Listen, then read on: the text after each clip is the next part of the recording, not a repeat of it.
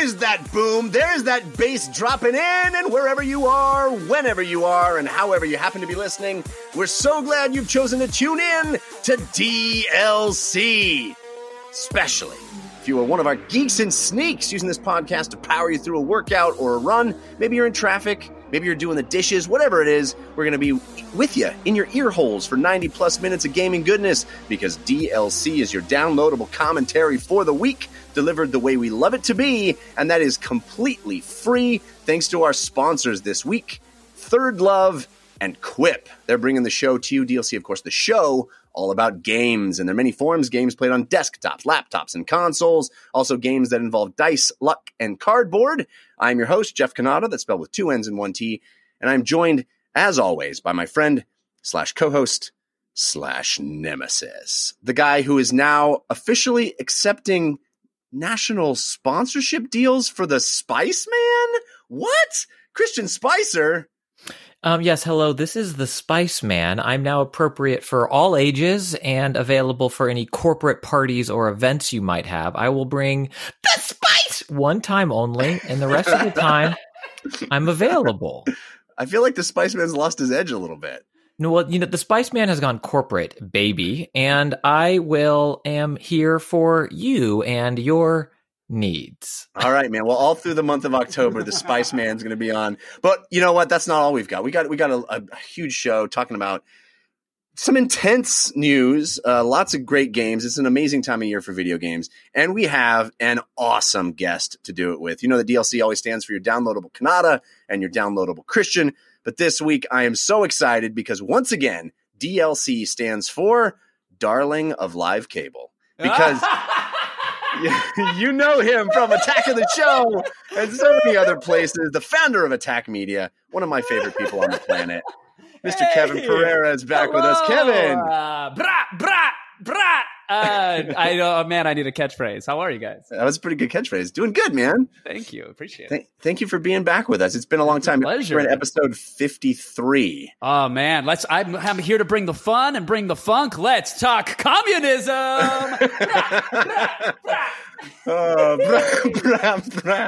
I love it. All right. Is the Spice Man censored because of... Is this how much of Tencent is owned by the Spice Man? That's what I want to know. That's the tough questions that we got to have. Is he hawking NetEase? These decisions were made in the interest of giving all voices a chance. And how would you feel if, someone said the other thing? So it's both sides. Yeah. That's fair. I don't want anybody stomping the Spice Man. I can't have that. I can't have foreign influence. I can't have their boot on the Spice Man's neck. I need the Spice Man. Let's just say the Spice Man has been around for a little while, and then the most popular game in the world has gone away. I'm not saying Spice Man did it, but I'm not saying he didn't do it, Yeah. So we got to take it easy. Follow the spice. The spice must flow is what they say, All right, let's jump into the show. We're already hitting on really one of the biggest stories of any week. Let's start the way we always do with Story of the Week. Story of the week, it's the story of the week. Story of the week, it's the story of the week. Story of the Week is the part of the show where we make our case for the most important stories that happened in the world of games this week. You can always submit stories for our consideration by sending us an email to dlcfeedback@gmail.com or by visiting our subreddit. That's 5x5dlc.reddit.com. Cool folks hanging out there, really neat community. I encourage you to check it out. But Kevin, you are our guest, so you get first pick of stories. Ooh. What would you consider to be your story of the week? Oh, that's tough. I guess can we talk about? Well, let's talk about it. I was going to say, Christian, I hope it doesn't blow up the spot, but this is rightfully so. There's very few times I can think of that I've done an interview where someone has said like, hey, is it okay if we talk about, and that thing isn't personally related to my test results, my credit score, something that oh my God, even politics, I don't get that, but rightfully so. And I appreciate that you asked if it was okay to talk about it. And I had to kind of gut check for a second there because we got to talk about Blizzard and Hearthstone and Tencent and Chinese censorship and the Hong Kong protests and perhaps their 5 demands. We have to talk about it, right? Yes. I mean, this has been the story of the gaming world in the last week or two, and it has really had some twists and turns. So if you haven't been paying attention, what happened was a Hearthstone Grandmaster. What has happened is huge protests in Hong Kong. Like, the bigger issue isn't the video games, right? Well, yes. Our show is here to talk about the video game but angle. Let's go back to British rule, and then we'll talk about the two countries, one system, or two systems. Kevin, too far. Wait, what? First, the dinosaurs came, and then So yes, there have been protests in China that that have been actively squashed by the Chinese government and actively anti-democratic sentiment and trying to silence a lot of that sentiment, and that has permeated into a lot of fields. You probably heard about it from in the NBA and in other places, and now it has hit video games as well. So there was a Hong Kong player by the name of Blitzchung who competed in Hearthstone and won a competition recently, last week.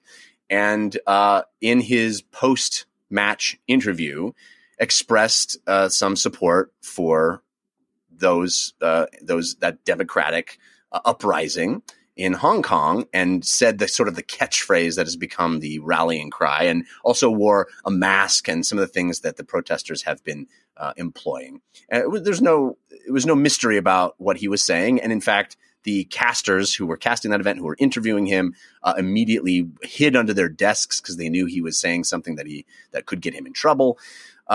In trouble it did get him, because Blizzard then announced that they were not only banning him for a year from competition, but also rescinding the award money that he had already won, like $3,000, I think it was, and then firing those two casters. Following that, there was a lot of backlash within the community, people feeling like this was trying to appease the Chinese government, which has been very anti-democratic. And Blizzard, of course, is doing a lot of business in China, has an entire game made for the Chinese market. And it rubbed a lot of people the wrong way, including me. I canceled my WoW subscription. And we'll get to all that. But what we should say is that in the last couple of days, Blizzard, after being silent on this following their actions for quite a while, J. Allen Brack, the new president of Blizzard, came out with a statement retracting some of the steps that they had taken, shortening the sentences of the bans. The ban, instead of a year, is now going to be 6 months for the player, and will only be 6 months for the casters as well, even though they had been fired. It is just now a suspension for them. And the money that had been supposedly taken back will still be awarded to Blitzchung. So that was a walk back a bit, but also the position was defended by Jalen Brack in this very long letter, which I won't get into the weeds too much because I want to get you guys' feedback and we can keep talking about this. This is a big, complicated geopolitical story, and we want to try to do it justice, taking it from the video game angle, but it is a political story. So Kevin, this has, first of all, let's get into sort of your feelings about how Blizzard handled this in the first place, and then we will move on to their updated approach and this response from Brack. Yeah, obviously it is a massive topic. I think Blizzard. Look, part of the statement from their CEO is that their relationship with China had absolutely nothing to do with their decision. I don't think that passes the sniff test. I don't think many others do. A part of my gut says that had Blitzchung spoken out about any other political or socioeconomic issue or gender equality or something else that was maybe more in line with the stances that Blizzard is comfortable taking, like having, gay characters in Overwatch and not censoring their storylines at times, although they have censored in the past, I think, for Russia and whatnot. But bottom line is, I think that their relationship with China had everything to do with the reaction. If it didn't, why would you ban the casters? That to me is the silliest portion of this whole thing. They were riding shotgun without knowing where that car was going. Blitzchung made his statement. He didn't crash a broadcast to make it. He didn't interrupt play. He was given a chance to speak, and that's what he chose to speak out about. I thought it was incredibly brave of him. And I think Blizzard had a knee-jerk reaction, as many have, because Chinese censorship and Chinese influence over media and everything else it definitely has a spotlight on it right now. So I think all the sensitivities, everything collided, and maybe the PR department didn't have enough time to hurdle up and figure out what would be the best course of action. So instead they swung the ban hammer pretty hard, and I think they felt the wrath of their fan base. And in my opinion, rightfully so. Yeah, I tend to agree with all of that. And in fact, I would even state it even more strongly in that I really have a hard time believing that not only was the decision made because of China, it felt to me, and again, I'm not basing this on anything other than my gut reaction, which maybe isn't fair, but it felt to me like it was dictated by someone else. These terms were so extreme and so pervasive, really just shutting down anybody associated with this moment. It really felt to me like they were appeasing China for this moment. Right. And because we've seen it in the NBA and we've seen it in a few other places, it felt like this moment China decided to use the economic leverage that they have and use it. And it's like somebody woke up and went, you know what? We actually can do something about this because people want our market and our money. So let's start making some calls. And it felt to me, again, I have no proof of this, but it, like you said, the sniff test, it felt like not only was Blizzard doing something that felt in direct violation of their own stated company policy, it felt like they were doing something that someone else decided they should do for them. And that just disappointed me. The proof is there, though. I think the proof is actually out there. Now, some would say it's not proof that Blizzard had anything to do with this, or excuse me, Blizzard's relationship with China. But if you saw the NetEase response, for those who don't know, that I don't want to walk too far into the ball of spiders that is all the angles of this issue, but Blizzard doesn't actually publish their games in China. They go through a company called NetEase. NetEase and Tencent, you hear them a lot in this story. They're the big game gatekeepers that the Chinese government has sort of whitelisted as, hey, yep, you're good to go. We know that anything you publish here is going to be fast-tracked and not held up because you're going to censor things in the way that we prefer. So NetEase, who for all intents and purposes to China is the Blizzard there. They're the ones publishing the titles and they're the ones policing social and releasing information. The official NetEase statement, the parting shot in that statement was about the pride of China. Mm-hmm. So if China had nothing to do with this decision or the reaction whatsoever, then the pride of China would not in any way be harmed or called into question by someone promoting democracy in Hong Kong and supporting the protesters. The proof is there. That's an official statement by the company that Blizzard is working with to publish their games in China. Yeah. Christian, I know you and I have talked about this all week, and I know you feel strongly about it as well. Step me through your thought process as this was happening.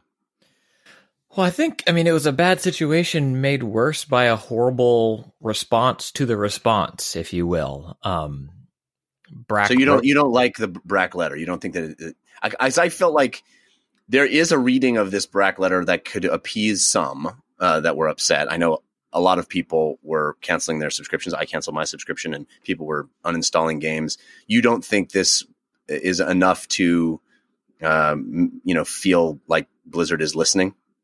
No, I don't. He wrote himself in the letter as a bunch of first-person eyes and stuff like that in there. Is it an overreaction for me to say I think he should resign? Sure. Do I think he should resign? Yes. Yes, I do. Fairly new on the job, it should be noted as well. He took over from Mike Morhaime, just last year. And so the views that he expressed and the way he held it out as I this and I that, I think is a gross misstatement of what this issue is.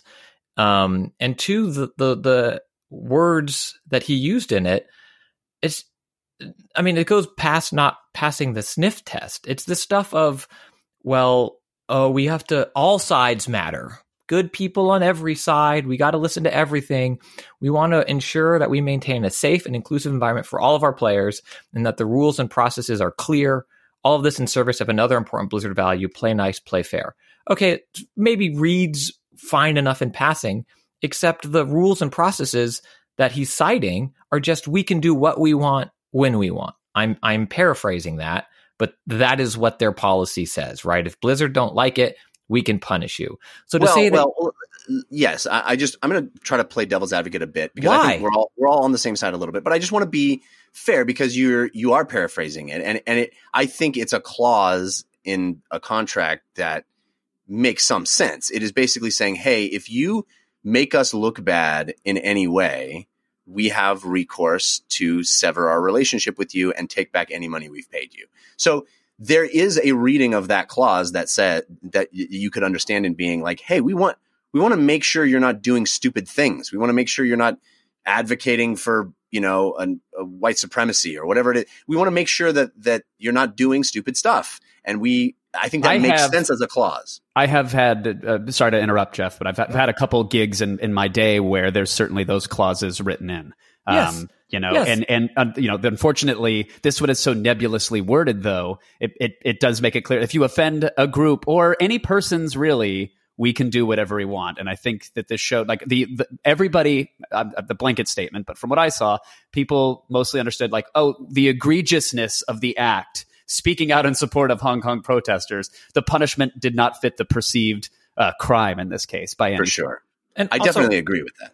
I understand the clause as a business protecting a business's interest. Yes, you try to cram everything in it that you can because most people don't read it or understand it, and they're the disadvantaged party when they're going into this type of negotiation, so they're likely to sign anything even if it isn't beneficial for them, and Blizzard has all of the power in that instance. But to then have a clause like that then they're going to run out later as if it's following some due process. That's the thing. He's oddly attaching it to this idea of like, everything is fair. We want to follow all of the practices and standards.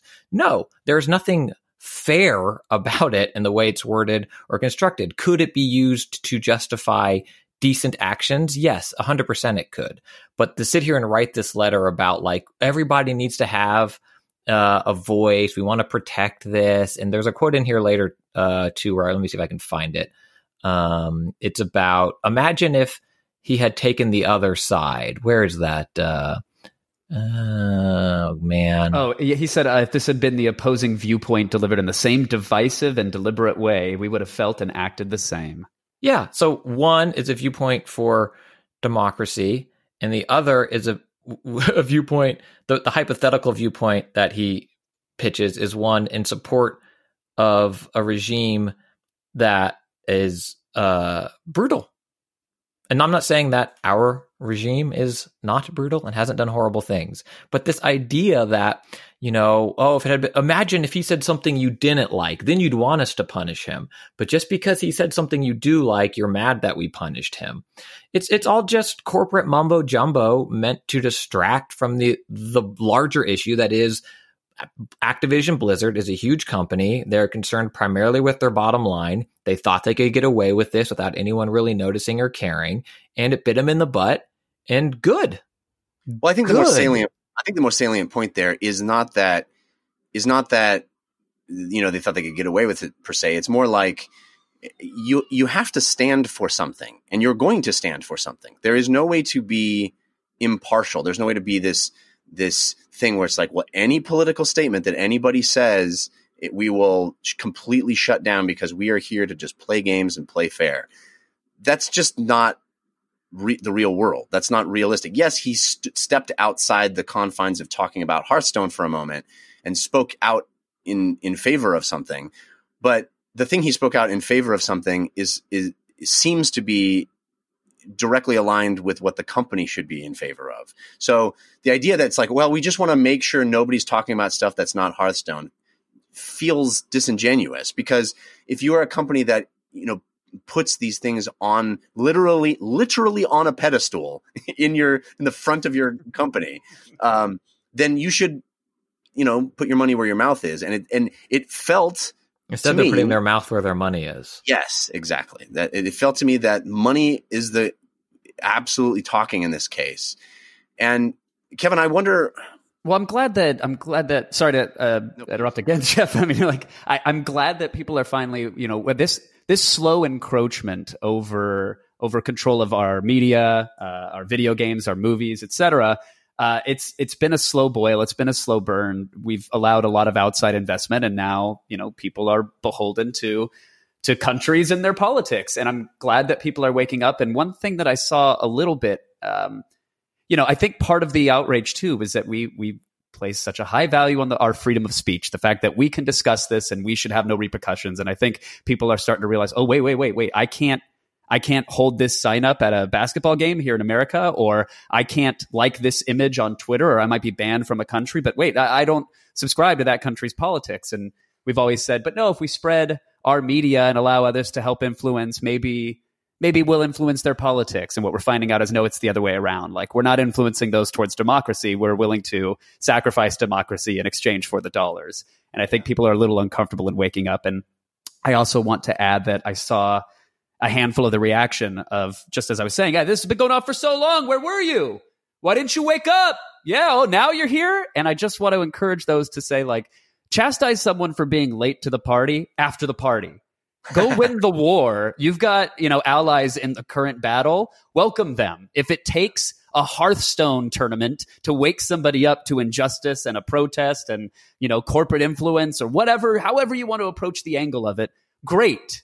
Embrace the allies instead of chastising them for showing up late. I think that's a great point. And it's something that I take away as being a really wonderful silver lining here is how the gaming community, which, could very well be viewed as being cynical and self-centered and self-involved and not particularly concerned with geopolitical politics, geopolitical, inequality.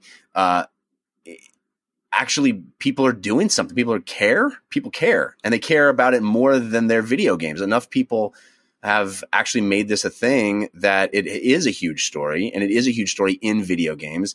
And I think it's kind of the opposite of a Gamergate type of a situation. It's actually people thinking about others instead of themselves. And, part of me is very encouraged by all this, that enough gamers are looking at this and going, hey, I don't want the company that makes my entertainment to just behave this way. So I hope this has real long-lasting effect somehow, but I don't know. Look, I got confetti in my eye as I was swinging my cape around today as people were cheering me. It was all the accolades were, of course, because I refused to play Call of Duty Mobile today. I've heard great things about the title, but I'm willing to go that far. I'm willing to sacrifice my free-to-play fun time to make a statement. And You're I'm willing to do hero. it. Not all heroes wear capes, but some do on a day when confetti is falling on them. I wear one constantly when I'm telling people I'm a hero. Look at my cape. Yeah. No, I mean, do you feel upset that you deleted your Battle.net you didn't delete Battle.net, you just canceled your WoW subscription, right? Yeah, I canceled my WoW subscription, haven't played a Blizzard game, haven't logged on to Battle.net. What might it take to get you back? That some people have asked me that on Twitter, and that is a question I wanted to put to you guys as well, because I don't know. What would it take to bring you back? I don't know. Just kidding. Yeah, what would it take to bring me back? That's the question I wanted to ask you guys. Please answer my questions for me. But no, I mean, like, what can they do? Like, this clearly is the statement that Brack released, and it's long, and I encourage listeners to read all of it, because I'm not going to read all of it. It is long, and he addresses several of the points that we have made and that others have made. Personally, this statement felt too little, too late, and not particularly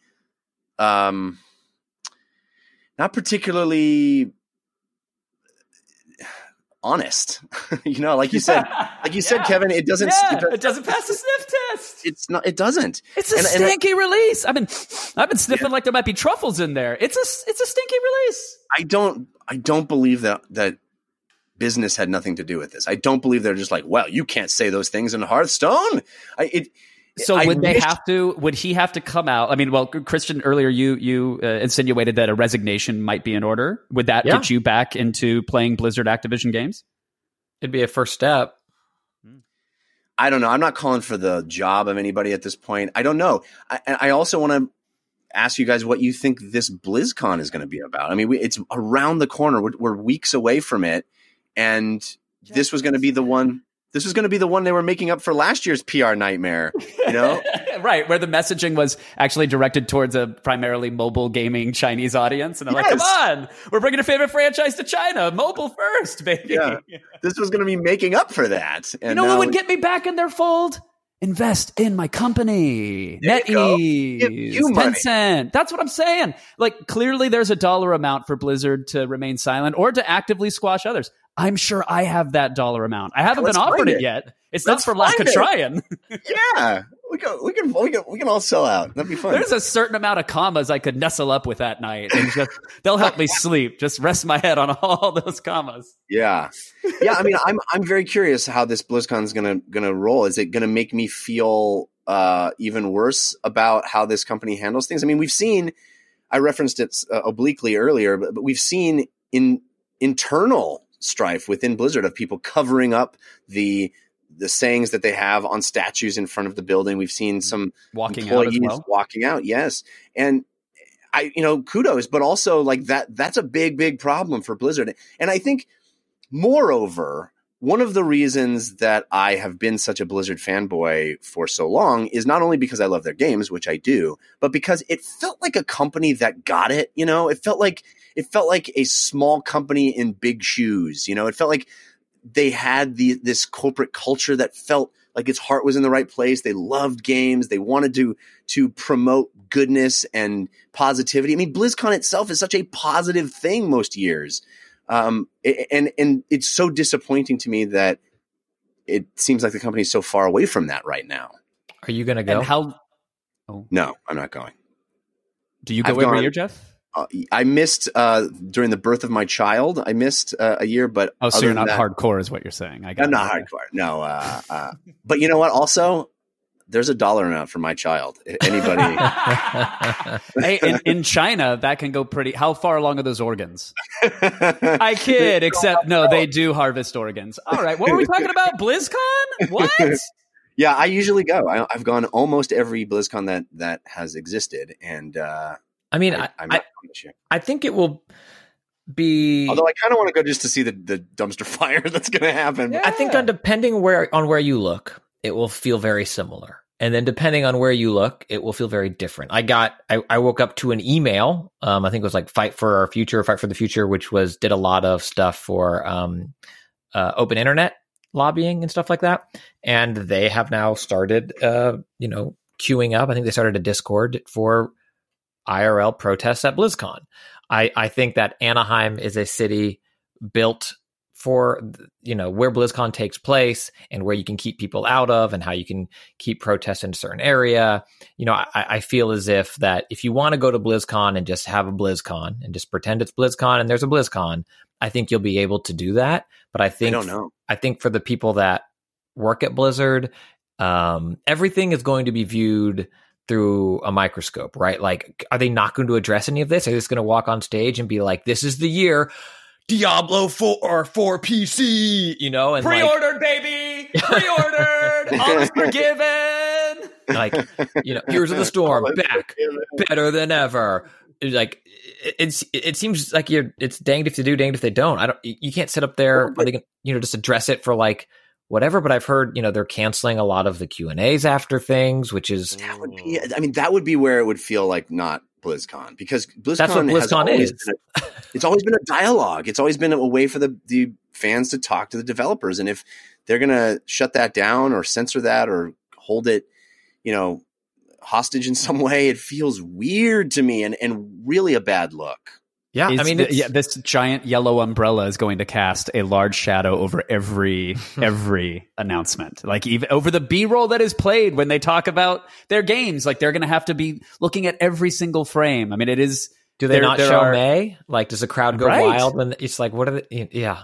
Right. I love, and you were mentioning earlier, like the love of how the gaming community really rallied around this one from all angles. And, it touched on so many things, and making May a symbol for the Hong Kong Revolution was a brilliant move. And they're going to have to address it because someone will be cosplaying as May with an eye patch or a gas mask or both. And they're going to have to figure out, does that make it on the official coverage? Do they allow that inside? They're going to have to make a million more business/censorship decisions in the wake of this. You mean non I'm sorry, thank you. Non-business, all-inclusive. They're going to have to let every voice matter. Every voice has to matter so much when it's screaming as it's being dragged out by security.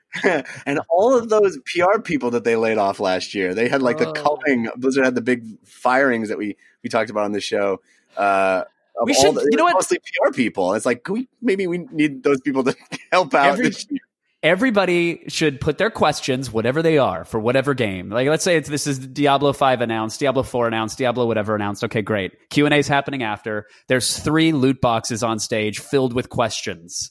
Whichever one they open, they have to answer. Personally, let's give them a taste of their own medicine. Let's see what rare and epic censorship questions come popping out of something. Well, speaking of epic censorship, another angle on this is that Epic actually had a statement. Tim Sweeney, the CEO of Epic, said that despite the fact that Tencent owns nearly 40% of Epic's like shares, 48% or something like that. It's almost 50%, I believe. Yeah, they I'm reading here. It's approximately a 40% shareholder, but that Tim Sweeney said, "No way will we censor. No way will we make this kind of stand. No way will we be doing what Blizzard does, so long as I'm CEO and controlling shareholder." What do you think about that, Kevin? Are you happy to be playing some Fortnite because of that? Did you see what they in response? Tencent deleted the season. Yeah, I was gonna say next story. Yeah. Next story. They just shut down the server entirely. They're like, "We'll show you. 40% of your game is gone. You can have the launcher and the keyboard settings, but we're taking everything else." Yeah. I thought it was amazing. I was so happy to see Tim say that, and I hope people take advantage of the fact that he said that. I would like to see Fortnite streamers and at their next major tournament. I don't know what it is. I don't actually follow Fortnite too closely, but I thought that was, look, I don't know what his play is. Maybe he's hoping that he'll be ousted and his golden parachute, he could just fly it away for a wrongful termination lawsuit. I have no idea. Maybe he is the hero that we need, but give that man a cape, because I appreciate him coming out, getting in front of that and saying it. And when questioned and pressed on it, people said, well, what would you do if that happened? Right now at a Fortnite tournament, he said it will be allowed as long as I'm the CEO of this company. That's a pretty red, white, and blue flag to plant in the issue from where I'm sitting. Yeah, and he says also, we are an American company. This is a U.S. company, despite the fact that we have foreign investors. We have the values of an American company, and I found that very stirring. I found that very admirable, and I at a time when it's easy to question America's values on a global scale, it's wonderful that to feel that and go, yeah, that's exactly how Blizzard should have responded is, hey, you guys are right. This was not an American value that we were supporting. We are an American company, and that's why we did that. We're wrong. Mea culpa. Let's move forward and undo this. Instead, they didn't. It really feels like Brack doubled down and was like, hey, yeah, we did it too fast. We did it too harshly, but it was still the right thing to do. And then lectured about what their values are. Like, you're just like, our values are fair. It's like, don't talk to me like that. We know what your values are. Your employees are covering them up because you're not living up to them. That statement sucked. Yeah. All right. Well, that's a heavy topic, but one, that. Can I just also, sorry, just as we were rounding it out, I know we're rounding it out. I'm so sorry. Sure. It's been a while since I've actually been trusted to say anything in this world. Oh, no one's trusting you still, Kevin. Oh, no. I got bamboozled. Gotcha. Wait, this isn't live? Damn it. Yeah. I love. Some people are like, yeah, keep your peanut butter out of my jelly, keep your politics out of my basketball, keep it away from my video games. This is my escape. And I understand that. Respectfully, I disagree. I think it's absolutely incredible that, games are universal and broad enough now, and where you can't escape this. This is a geopolitical issue. This is a morality issue. This is a big business issue. This is everything. And it's still gaming. And gamers are mostly united, it seems, in their response. And I love it. I love that it's forcing that conversation. And I would have never thought playing my, Sega Master System or my Intellivision that someday that was going to be the backdrop for geopolitical issues. It's a an really incredible moment in time. What kids are growing up in now. I mean, I think we were all blithely unaware of the greater world when we were involved in our recreation, our escapism. And I don't think people have that luxury anymore, and maybe it's for the better. Everything is about everything, and I think that's kind of a good thing, to be conscious of that stuff. And yeah, I know some people want to cling on to that lovely sense of being able to be disconnected, but it doesn't help anything. And maybe this is good. Maybe this is where the world needs to go, where we actually understand the interconnectedness of where our dollars go, even in entertainment. So, and what did the Klingons ever do for us? Well, there's some next generation stuff where they're real pals, buddy. They're really, that.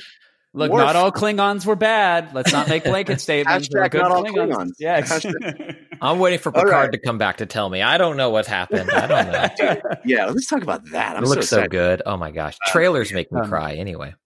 Sincerely, Neddies, I am for sale. I can't be bought. I will produce anything for your Overwatch League. I'm happy to do it if you need me on the floor or hosting BlizzCon. I'll take the heat. I'll say it was my decision. I don't care. I'll get on stage. Sorry. Finally, a man with integrity, Kevin Pereira. All right. Christian Spicer, what is your story of the week? Well, we hinted to it and around it, and by the time you're listening to this, the hard part about this being a story of the week is that by the time you're listening to this, it might be resolved. But undoubtedly, it'll be resolved. It's gonna be. How long do you think it's going to actually be down? It's already been down. So as of recording this Sunday night, Fortnite, if you log in, there's no Fortnite. It was kind of the end of season 10. I'm conflating a bunch of stuff, but person arrives, blah, blah, blah, missiles, rockets, voids, come down, all of Fortnite, kablooey, sucked into a black hole. There's no Fortnite. It doesn't exist. It's been hours now. And they were teasing like the end is coming and stuff like that. And some people have data mined for Fortnite version 2 and boats and a new island and a new map. A new map has been rumored and leaked for a long time. So whether or not that's resolved or not right now, to me, that's not necessarily the interesting part of the story. I think what is the most interesting part of the story is that how many games that are live, always on, always streaming, like Ninja stopped streaming for 24 hours, I'm paraphrasing, but to like go to E3 or something like that and loses subscribers. Like, this is a game that is always being played. Its popularity is based on that you can that you can play it anywhere on almost anything at any time. And they're gone. And it's one of the most popular games on the planet. So, yes. I mean, there's money being left on the tables right now. Yes. And I love this. Me too. I love this. It is. It's an event. It's a real event. Wonderful storytelling is what it is. It's getting pressed by being unplayable, right? Like, yes, it's trending worldwide. And if someone's like, "What is this Fortnite? I want to check it out," they can't. That's incredible. I love it. Yes, yeah. The Fortnite was playable for me at 9:30 this morning. I didn't launch it. I haven't updated it in a while. It's just not my cup of tea. But I tell you what, as soon as this update is done, I'm going to hop in and check it out. Like, the fact that I can't have it now and the fact that they are leaving that money on the table and that you can't actually play it is brilliant. And usually server maintenance is met with, all caps shouting to anybody who might have ever worked tech support, people calling up their cable providers and whatever else. Here, people are marketing the fact that you can't play. And I think it's brilliant. It's genius. Yes. I'm not like a super fan of the game by any stretch, but I'm certainly going to check it out and see what's new. This is the video game franchise equivalent of killing Ned Stark. This is like, but the thing that I love, you're taking it away from me? Yes. Why? Because it's drama. Because now you're invested, and now we're telling you a story that you care about. Now you go, what? What could possibly be so important that you need to take this away from me? And on a weekend. Normally you bury server maintenance or a big update. You slip that in on like a Thursday morning or a Tuesday afternoon. Whoops, we're down for an hour.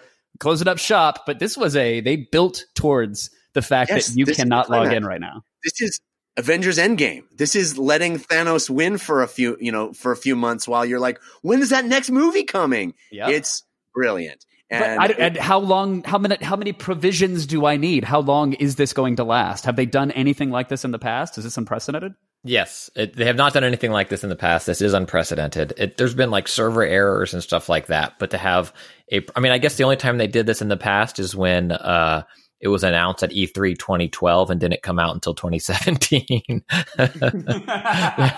But otherwise, no, this is huge. And the fact that it's still going again as of recording, and the social media blackout, there's no like, thanks for staying with us. Like, it's been 7 hours now or whatever it is. And there's no like, we appreciate your patience. You're the best fans in the world. We'll be back on the 14th, or whatever it is. Like, just radio silence. Mystery.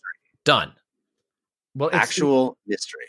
Yeah, awesome. I love that they're actually, and they're intelligently leveraging their other social channels to make this downtime even more exciting. To your point, instead of just saying, "Oh, sorry, we're not around right now," they're actually doing some sort of like alternate reality game that's going on, and there are messages and numbers that are flashing on the screen, and people are trying to decode them, and their social media accounts have tweeted out photos of the black hole, and there's a live stream of the black hole right now that thousands are watching. And I don't know if there are official numbers yet, but there are many saying that this might have been the most watched event in gaming history ever across all streaming networks and with people in game. This might have actually been the largest event ever. I believe it's it. free to play per view. I mean, that's Free to play per view. Love it. It's incredible that this is a free product that makes them tons of money hand over fist and empowers the CEO to say, "Yeah, fire me if you want, China, but go Hong Kong." Like, I love that. Sorry to bring it back to that. No, it's great. I totally agree 100%. So we will. Are you guys going to play? Do you play? Christian plays. I haven't played in a long, long time, but I'm curious now. I'm intrigued. Christian, are you excited for a new map and maybe the robots are coming back? Yeah, I am excited for what we're going to do. I am a lapsed player. I almost remonetized when Batman came in because I thought those skins looked great. But I still play. I mean, I have it on literally everything I own. And I definitely find myself just jumping in and playing it. I had moved on. So wait, so when you say lapsed, you mean you don't put money in the machine, but you do still play it? Shut up, Kevin. No one asked you.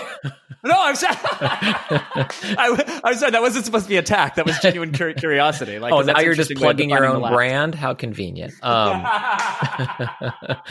Yes, I will still play. And yes, by lapsed, I meant regularly, where it'd be like, multiple times per week or every day. And then, yes, spending. And I had moved to Call of Duty. I talked about it, I think, on last week's show. And I did delete it off my phone. And started getting back into Fortnite. Oops, not anymore. But it's a phenomenal game, right? Like, I've won once, I think, in solo and a few times in team, and I'm never going to be good.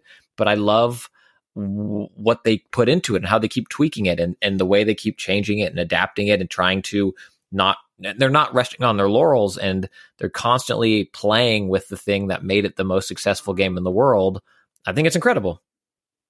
It shows some balls, some guts, not, like you said, not resting on your laurels, actually doing something a little risky and fun. And I totally respect stuff like that. I saw the way the community screamed when mechs were there and they were a little unbalanced and they came out right before a tournament. Like, all of these mistakes might have crumbled another developer with another online game, and then they run screaming in the other direction. But they took their time. I know they ended up removing some of the mech stuff, but to both of your points, they're not afraid to poke and prod and see what's working. So I am excited for Season 11. I don't know what it's going to bring. I'm not following the ARGs, but I'll download it when it's here and I'll log in. And when somebody puts a ramp in front of me and then, teabags me before I have a chance to even spin around, then I'll uninstall it again. It's fine. My favorite thing was that someone said Fortnite's going to come back. It's going to be called Fortnite, but it's just Paragon or whatever their other game was. It's just like, we're back. And everybody's like, wait a minute. If they go full low grav Instagib, then you have me at hello. I'm in. All right. I do have my story of the week coming, but I want to thank our first sponsor before we get there, and that is Third Love. Oh, man. My wife loves Third Love. I know, Christian, your wife does as well. Third Love is a bra company. They make bras, but not just any bras. The best bra my wife has ever had. She loves her Third Love. She just ordered a bunch of new ones. Why? Well, they're the most comfortable bras she's ever had. They're the highest quality bras she's ever had. And they're super easy and convenient to purchase because you just do it online. They got a perfect fit promise. Perfect fit promise. They promise it's going to fit, and you got 60 days to wash and wear these things. I'm sorry, Jeff. I just don't know if your wife has told you. If you don't love it, the returns are free. So literally, you got nothing to risk. But you know what? Not even that. If you don't love it, you return it, and then they donate it to a woman in need. So it's like there's really nothing to lose. Totally nothing to lose. Plus, this sounds like a broken business model, but I support them. Yes, I don't know how. Well, you know what it is? Nobody returns it because they love it because it's that's fit how they so get perfect. you. They got over 14 million women who've taken their quiz. That's a quick little quiz that you answer a few simple questions to find the perfect fit, and then all of a sudden you've got a bra that like the likes of which you've never experienced, where it's actually fit correctly. They have more sizes than most other brands. And if you buy in bulk, I'm sorry, Jeff, I'm so sorry to interrupt. I know, but if you buy in bulk, they pass the savings to you. That's good business. Get your bras in bulk, buy 4. You can save $40. Unbelievable. More than 80 sizes, including their signature half cup sizes. You can skip the trip, find it online, use that Fit Finder order, try it on at home. No awkward fitting room experiences. Comfort, quality, that perfect fit promise that Kevin already mentioned. And Third Love knows there's a perfect bra for everyone. So right now they're offering our listeners 15% off your first order when you go to thirdlove.com/DLC to find your perfect fitting bra. Get 15% off your first purchase. That's thirdlove.com/DLC for 15% off today. thirdlove.com/DLC. Check them out. You're going to love it. It's the perfect gift or treat yourself. thirdlove.com/DLC. Bravo. Thank you. You mean bra? Bra. Yeah, I was like, come Come on. Kevin, I love you, but I feel like you aren't sorry to interrupt. I'm just kidding. I love it. He's actually helping the show, Christian. It's a real change. No, but look, therapy has taught me. It's like I am definitely sorry for every action I take. I just don't. I also don't let the acceptance of that apology affect me in any way. I'm like, I am.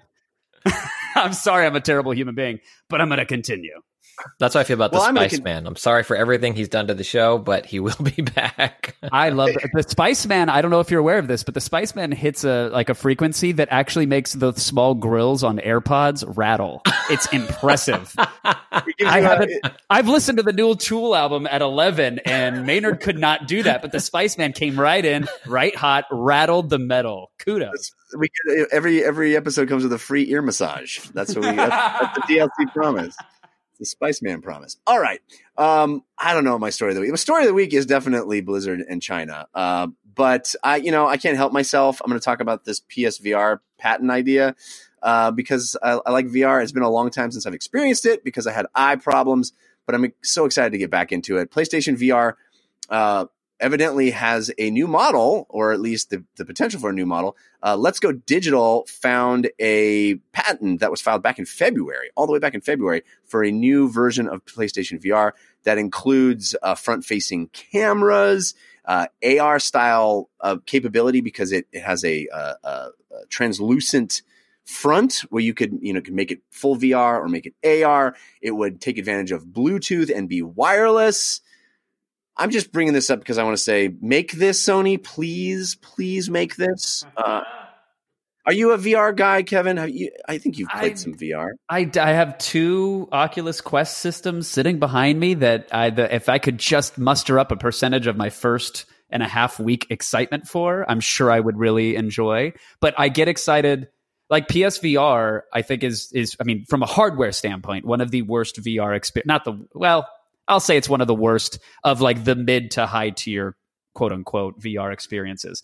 That said, it's the one I got the most play out of because Sony crushed the experience and the software was great. So anytime Sony makes an announcement in this space, I definitely get excited. And playing with some of the wireless streaming capabilities of the relatively underpowered Oculus Quest from my computer with like a 5G, not fully tweaked, Wi-Fi setup.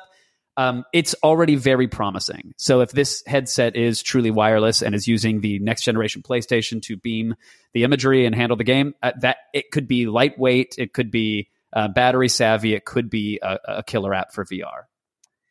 Yeah, I want them to do it. I think the PlayStation VR is due for an upgrade, man. I think, as you said, it is. it is still a cool experience, and the games that they've put out are super high quality, especially the exclusives. But man, being tethered like that with that big thick cable, the earphone situation is not ideal. Especially the Move controllers are just so perfect. Unfortunate. Oh.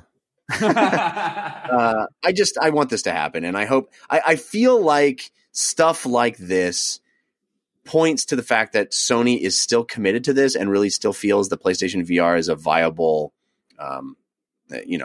use case for their system, and they're going to be sticking with VR for the foreseeable future. So I'm encouraged by that as well, and I'm really curious, and I'm so sorry to interrupt you. I'm very curious to see how Sony handles the messaging of this at the next E3, because on one hand, if I know that 2 next generation consoles are coming out at the end of the year, they're probably going to have roughly the same features, roughly the same price point, et cetera, et cetera.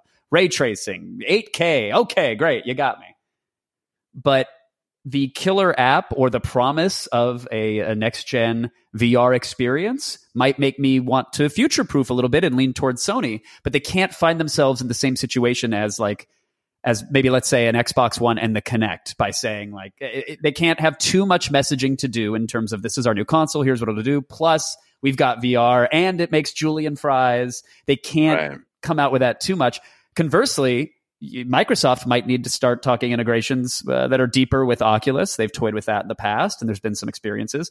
I'd also like to see them maybe talk about a HoloLens targeted towards gamers that's powered by the next generation. So I'm just so curious and excited for the way this is from a business standpoint. How will they handle the marketing, the messaging, and the timing of all these releases and add-ons?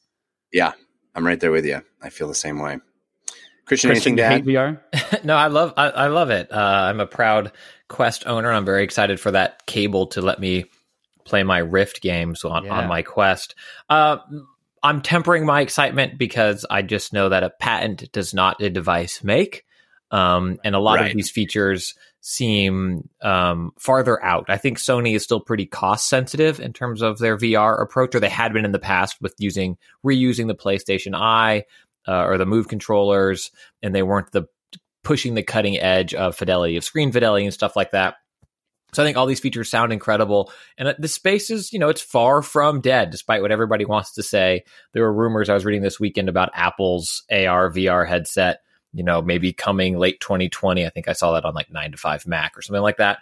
And the Quest. And so, yes, I think we are going to see a revision of PlayStation VR, but I'm not expecting it, to your point, Kevin, I'm not expecting it to coincide anywhere near the launch of the PS5. I think that messaging will be, hey, your PSVR still works. You can carry that over. Is it a display? It's backwards compatible. You can play all your great games, blah, blah, blah. And then about a year or so after that console's released, it's like, here we go. And they give a new exciting thing to ramp up. Right. That's probably the way to go down. I love that as a Quest owner, the thing that you're most excited for, as I am, is a cable. So we can tether our beautifully standalone wireless headset, right? Well, it's the best of both worlds. I love my Quest experiences, but to know that I'm able to get those Rift games back again, especially with a couple of those exclusives that are coming. Wrath just came out this week. Yeah. I was so bummed that it's not for the Quest, but yes, that's why I want a cable so bad. All right, let's move on and talk about the games that we have been playing in a little segment we call the playlist. Ooh, what you playing this week? Tell us. Ooh, what you playing this week? Tell us on the playlist. Kevin, you have been playing some interesting things, including one of the games that's still on my favorite games of the year list. Apex Legends! That's not the one, but that's one you've been playing a lot of, right? Oh, yeah, I was hoping that was on there. It should be. It's great. The mobility, the high end meta of Apex Legends, it feels like you're playing a fighting game. It truly feels like you're doing Street Fighter or Mortal Kombat combos with just the mobility of your character. And it's been thinking of it and approaching it in that way has changed. I'm still garbage at it, but it's changed the way I play and appreciate the game. And I am still very addicted to it. But which game was on your top list? Wait. I want to talk Apex. Can we talk Apex for a little bit while we're here? Has the Halloween event started? It's a game that I fell off quickly. And I think because of their kind of first release of DLC and their season. Yeah, that was rough. It was rough. So I kind of was like, I'm going to check out for a little bit. But this Halloween event if obviously I'm not too committed because I don't know if it started yet. I think that sounds really exciting. I'm excited to see what they do going forward. If you're talking about season 3, which did just come out, I don't know if there's going to be a separate, spoopy Halloween something that's happening, but season 3 just started. It's a brand new map, completely different map that is elemental based, and there's like water geysers that you can go running through, and it'll blast you up into the air. And there's almost like quest-like elements where you can get key cards that unlock locked loot dungeons and sort of cave systems. There's a lot of fun ads. The new legend, Crypto, is a drone-flying, EMP-wielding hacker man, and he's now my new main. He has really changed the gameplay for me. I am, as I said, garbage at the game. I am really, really bad. But now what this character allows me to do is truly support the team, and that I can turtle in a building, underneath some stairs, in one of those looty dungeons. I can just go hide in a corner and crouch, throw out my UAV, and actually provide a service to the 2 people on my team who hopefully aren't piles of human garbage. And I will spot enemies for them. I will use the EMP to shatter their shields. And then I will get into the fight once they've started chipping away and have attracted the attention of the enemy. It's changed the play style. It's great. The new map is fun. The graphics are awesome. If you sat the last few seasons out or the last few battle passes out, totally get it. But I highly recommend hopping back in. It's a lot of fun. I just might. Awesome. That's cool. That's Apex Legends. What system do you play on, Kevin?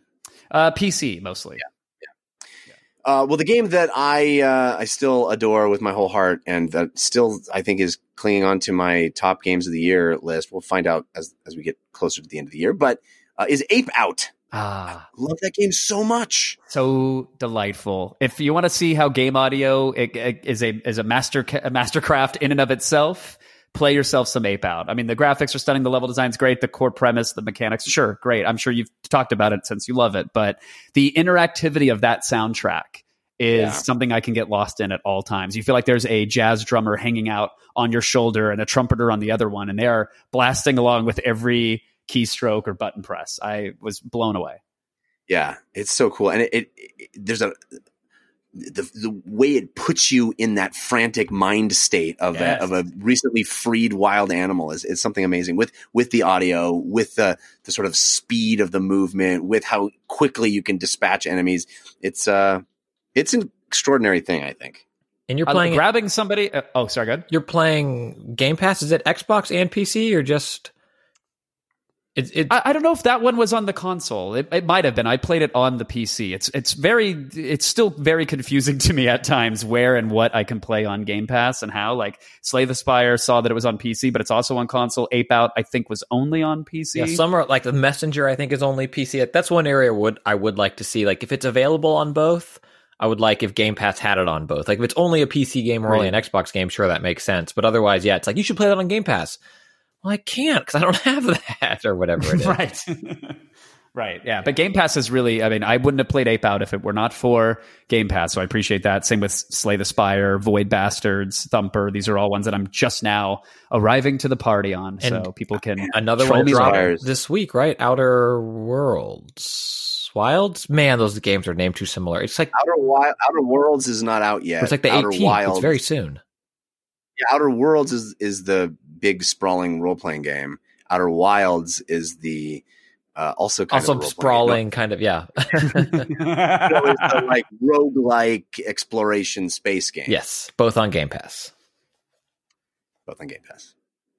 Tip your waitress. Yeah, Slay the Spire. I absolutely adore that game as well, and it's also out on Switch, so it's like the perfect. I mean, that game is like the only game I would need for a year on a deserted island. I could just play Slay the Spire.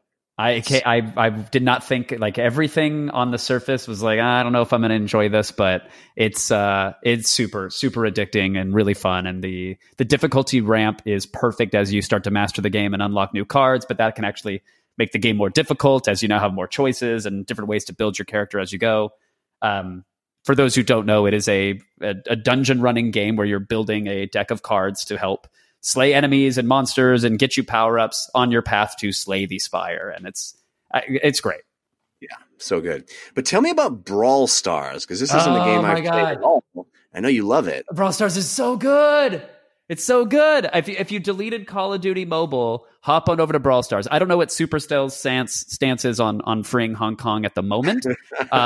They should really put that in the App Store in all the listings, Look, yes, please. If you're going to make me sit through 13 logos for the physics engine that you license for this game and an ESRB rating and 14 other companies that ported some textures, just give me one frame that tells me your stance on Hong Kong.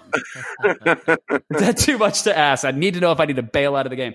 Brawl Stars is made by Supercell. They did a Clash Royale, all the Clash games, Clash of Clans, I believe. But this is, you've played MOBAs. Yes, you both have played MOBAs. Yes. Take a MOBA and then jam it into a towel and wring out all of the minutia and the grind and the BS, if I may say that. Just wring all of that out of the towel. And what you're left with are really fun team fights where you're trying to go all in as much as humanly possible and play strategically with a huge roster of characters. And that's what Brawl Stars is. Multiple game modes, mobile friendly, feels like you're playing a console quality game though. Huge roster of characters to choose from. Very solid friend and clan and sort of guild support, so you can easily hop in with your friends. And frantic, fun gameplay modes that are about 2 to 3 minutes in length, perfect for a quick mobile snack or if you want to sink in. And that's it. You have very unique heroes with very unique powers, from roguelike characters that go in and attack from the bushes, to shotgun wielding tanks, to magic spewers, to sniper classes. It's all the fun of team fight MOBAs without any of the grinding, any of the laning, any of that stuff. Wow. You've sold me. It's so good. It's so good. I played it it's been out for almost 2 years, I think. And we actually just ran the numbers within the office. I have put $200 into the free-to-play game, which I'm cringing a little bit, but I'm justifying it by saying that, hey, that's one statue-toting collector's edition of a PC game these days-ish. Yeah. I feel like I'm okay. I play it every day for at least 30 minutes at lunch. So it's pretty good dollar to minute ratio. Do you play on your phone, or are you playing on a tablet? Like, how do you consume it? On my iPhone, exclusively. Again, that's Brawl Stars. Yeah. Hashtag not an ad. I wish I got a kickback for it. I really did, but I highly recommend it. It's a good one. We've definitely made it clear that you are for sale. Yeah, but no one is buying. It's the most desperate listing ever. Oh no, Kevin. One comma. Kevin, I paid $250 for you, and I get you and the statue of you. That's fair, but the bag's going to be made of canvas. That's what I'm going to tell you. Christian Spicer, what is on your playlist? Well, we have one game in common, so I will leave that for later. So I will start with the Ninja Saviors Return of the Warriors, which I am playing on Switch, which this is a game that I got a code for. I should say that up front. And it is a game that has totally been in my blind spot before it came out, where as someone who loves brawlers, I think most people that listen to the show know that I love brawlers and the old Ninja Turtles, Punisher, Streets of Rage, all of those types of games. So this is a remaster of a Taito game that came out like originally in the arcades, and then there was a Super NES version, but it was called something else. Ninja Warriors Once Again, I think is what it's known in Japan. And originally the 1994 Super NES game, Ninja Warriors. I'm probably going to get these names wrong. So, huge blind spot. I didn't know anything about this game. I never played it in arcades. I missed it on Super NES for whatever reason. And I really regret that because it is blowing me away. I can't compare it to the original or how it used to look or how the quality of the remaster per se, because like I said, I didn't play or experience those games at all. But it is a beat 'em up that instead of being on kind of the 4D plane that Turtles and Streets of Rage are on, where you can go up, down, left, and right kind of thing, you are strictly going left or right on a flat 2D plane. And so that alone changed fundamentally how I approach the game, because I'm so used to in Turtles, going up and down to dodge people or jumping and doing jump attacks, and you kind of find your rhythm of how you're going to proceed in the games and how you avoid bosses. And that strategy, Yeah, you always kind of get directly parallel to someone just above them and then try to jump into them and kick them at the same time or grab them and throw them. yes, right? or you find your frames to attack and you hit, and then you do the opposite and you kind of jump out of the way, so you're just out of that plane. And so, And this 2D plane isn't incredibly limiting with the gameplay? well, so that's originally because I'm like, I play games, I'll just play this game, and I was like getting wrecked, just absolutely getting wrecked. But then I was like, I should. I love you suiting up to play games. Well, I play games. I'll just go ahead and play this game. It's the same. Put my gaming gloves on and get my gaming scarf. Let's go. And I tap the "Be Great Today" logo on above the door frame as I walk out, and I play my game. So I'm sorry. So you thought, you can handle a different, literally and figuratively, a different plane of game. Yes. So this should be a walk in the park. Yeah, without doing any of the things that I would have done as a kid playing this type of game. Like, I don't know, read the manual. So you can block, which is not a thing you can do in Turtles or Punisher or any of these other games. Also not a thing that I did for my first half hour with the game in this game. And it's done by a long press on attack. So you can't just kind of turtle block and then spring out. You have to be strategic with it when you block versus attack. And so that changes how you play the game. Like it tweaks kind of that brawler mentality a little bit. And then your other moves are jump, and then you have special attack that charges up as you land other attacks. And then if you get hit, you kind of lose things off your charge. And with your charge, you can do like one big kind of screen clearing attack, or smaller little special moves of like throwing daggers or something like that. And then initially, there are 3 playable characters, and they feel very different. There's kind of like the mid, then the light, and then the heavy. And they feel like they have weight to them, which again, in brawlers, typically, like in Final Fight, like, yeah, there's some difference between Guy or whomever, right? But like, or Skate and Streets of Rage. But for the most part, they're all fairly similar.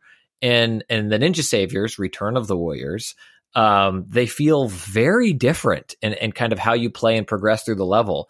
It's not a particularly long game. I have not finished it, but I in my researching the instruction book, I saw how many levels there were.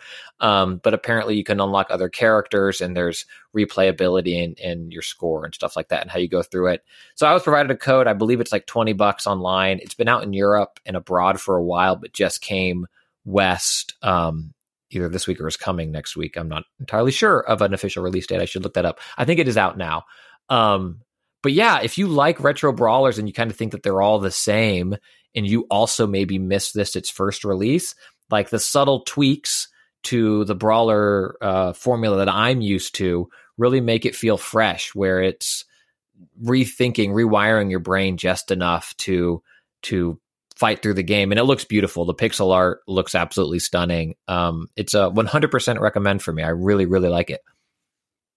Does the variety of the enemies like that arrive and their attacks and their patterns, does it vary the gameplay enough? Because I'm looking at it. I love these types of games. It looks beautiful as well. I'm in, but my worry is going to be that after 13 minutes, I'm like, well, okay, now I've experienced what the controls will offer, you know what I mean, and what the playstyle is going to be for the next 3 hours. No, it does. It does vary. I mean, there are things that are like environmental attacks where like bombs are falling out of the sky, and you have people, throwing things from a forest. You have to find a way to avoid the environmental attacks, but then also reduce the distance between you, and then larger brawling enemies will come in, or things will fly from the sky. Like, it is still a beat 'em up. It's not going to, there's not all of a sudden a Demon Souls level in the middle of it or something like that. But for that style of game, yes, you see the variety of enemies that I think that you would expect. And then the bosses so far have been huge and fun to tinker with also. So, no, it's not going to blow you away with like some new thing you've never seen before necessarily in terms of enemy variety, but there's enough that I feel like for the length of the game, it stays fresh throughout. Yeah. Very cool. Again, that is called The Ninja Saviors. Return of the Warriors. Yeah, and I'm playing it on Switch. The other Switch game I'm playing is, I'm playing it on Switch, Yooka-Laylee in the Impossible Lair. Before I start on this, Kevin and Jeff, did either of you play the original Yooka-Laylee? Oh, back in the day. No, not back in the day. Like 5 years ago, right? 2 years ago. Well, you're probably thinking Banjo-Kazooie. Banjo-Kazooie. Right? Yeah, no, I did the same thing for a second. I was like, I think I played Banjo, and then there was the Nuts and Bolts one, which wasn't very good. But no, I haven't. I have not played the I have not played Yooka-Laylee. Yeah, no, that was the Kickstarted thing, right? Yes, the first one was Kickstarted, and it was very much meant to make you think of Banjo-Kazooie. A lot of that team, those original people that worked on that game, and it was very much that game, this 3D air quote platformer where you are finding, puzzle pieces throughout to collect. This game, Yooka-Laylee and the Impossible Lair, is not that. While narratively it takes place almost immediately after the first game, it is a side scroller and no longer this 3D, Mario 64 Banjo-Kazooie style game. You still have a 3D map with limited puzzling going on in that to kind of get to new areas and replay secrets and stuff like that. But the bulk of the game are, I believe it's about 20, right around there, kind of storybook chapters that are 2D platforming levels, and are absolutely exquisite. Like, I would guess the weird thing is, I'll get to it in a little bit, you can kind of beat the game whenever if you're good enough, which I'm not. Of the levels in the game, I'm maybe the third, halfway through the game, and so far they're really fun. They're not doing anything, again, to preempt Kevin's question, I don't think they're doing anything drastically new or different in the platforming space. There's slippery ice, there's underwater swimming, there's spikes and stuff like that, and there's turning left to find all the secrets, because no one ever goes left in a platformer. But it's really well done. It's whimsical, Jeff. It's full of puns and the writing, like the first game was as well. And the premise of the game, and I have not got there yet, but I have read about it. So listeners, let me know what you think I should do. I have a little bit of a dilemma because the game is premised as Yooka-Laylee in the Impossible Lair.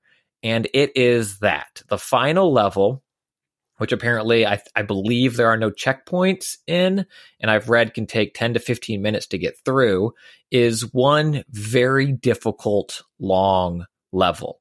And you can try that right from the beginning. Technically, feasibly possible to get through right off the bat.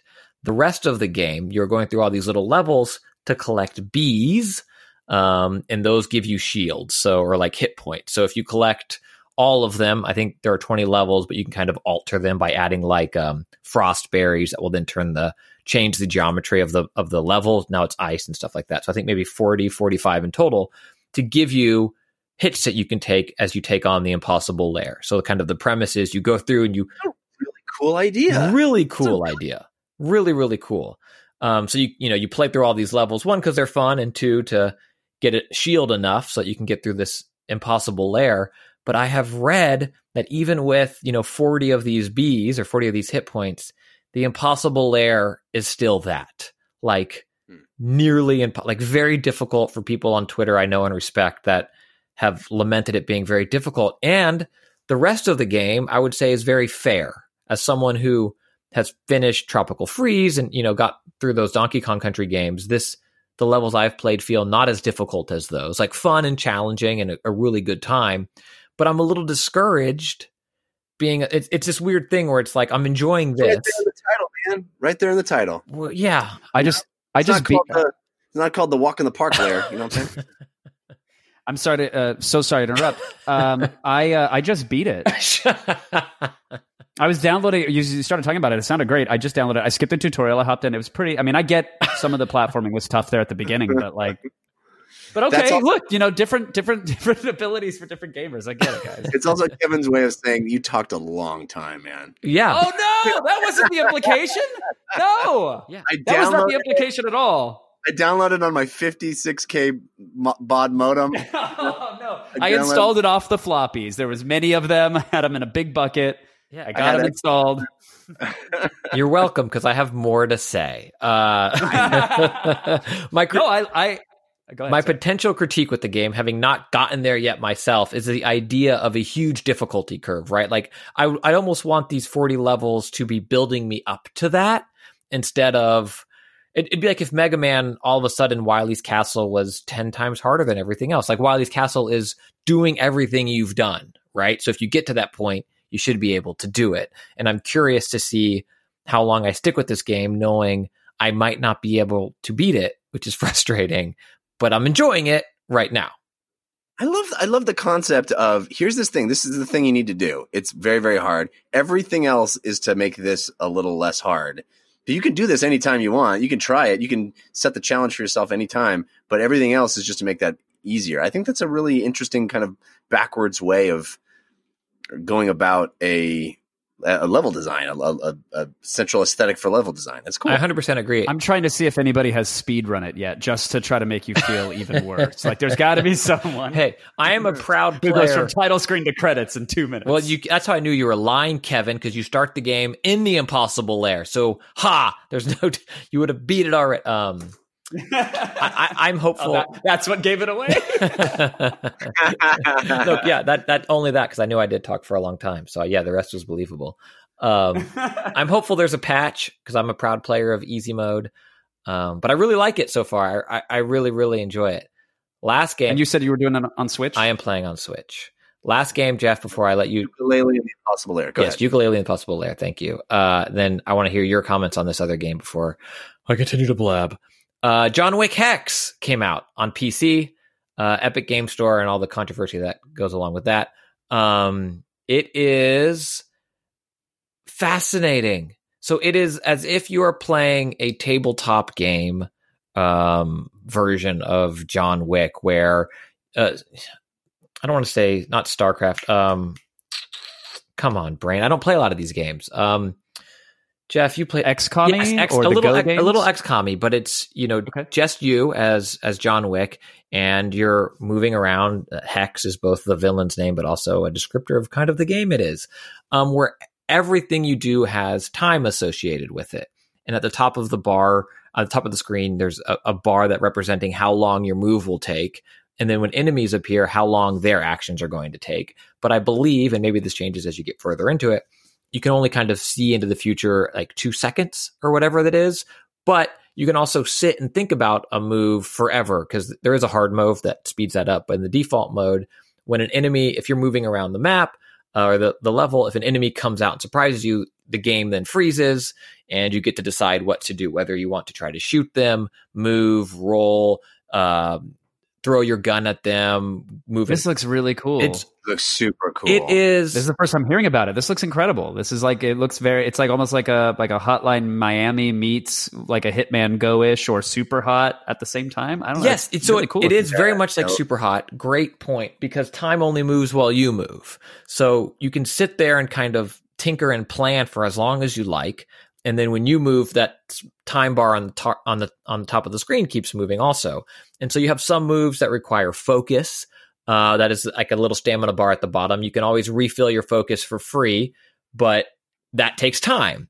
And this is the thing where you have to plan between levels. You can kind of prep, but then you're picking guns up off the ground. The way it captures the feeling of John Wick without being an action game, I think is truly phenomenal. I applaud them for making it this type of game, right? The easy game is like the VR one where you just shoot, or like a Batman style game where you're kind of running in, guns a-blazing and jumping all over people or whatever.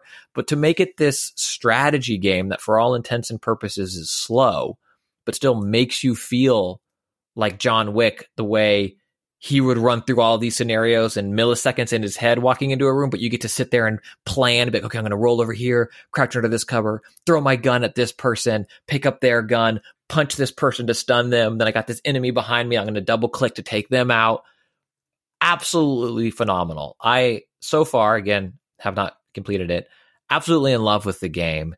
And the way it's making me think through situations as someone who doesn't play a lot of, tabletop games that might seem more trite to them. But I absolutely love it. My only critique of the game so far is that after you finish a level, similar to Katana Zero, you're able to watch your replay through the level. And in Katana Zero, I thought those were really cool and beautiful and fun to watch.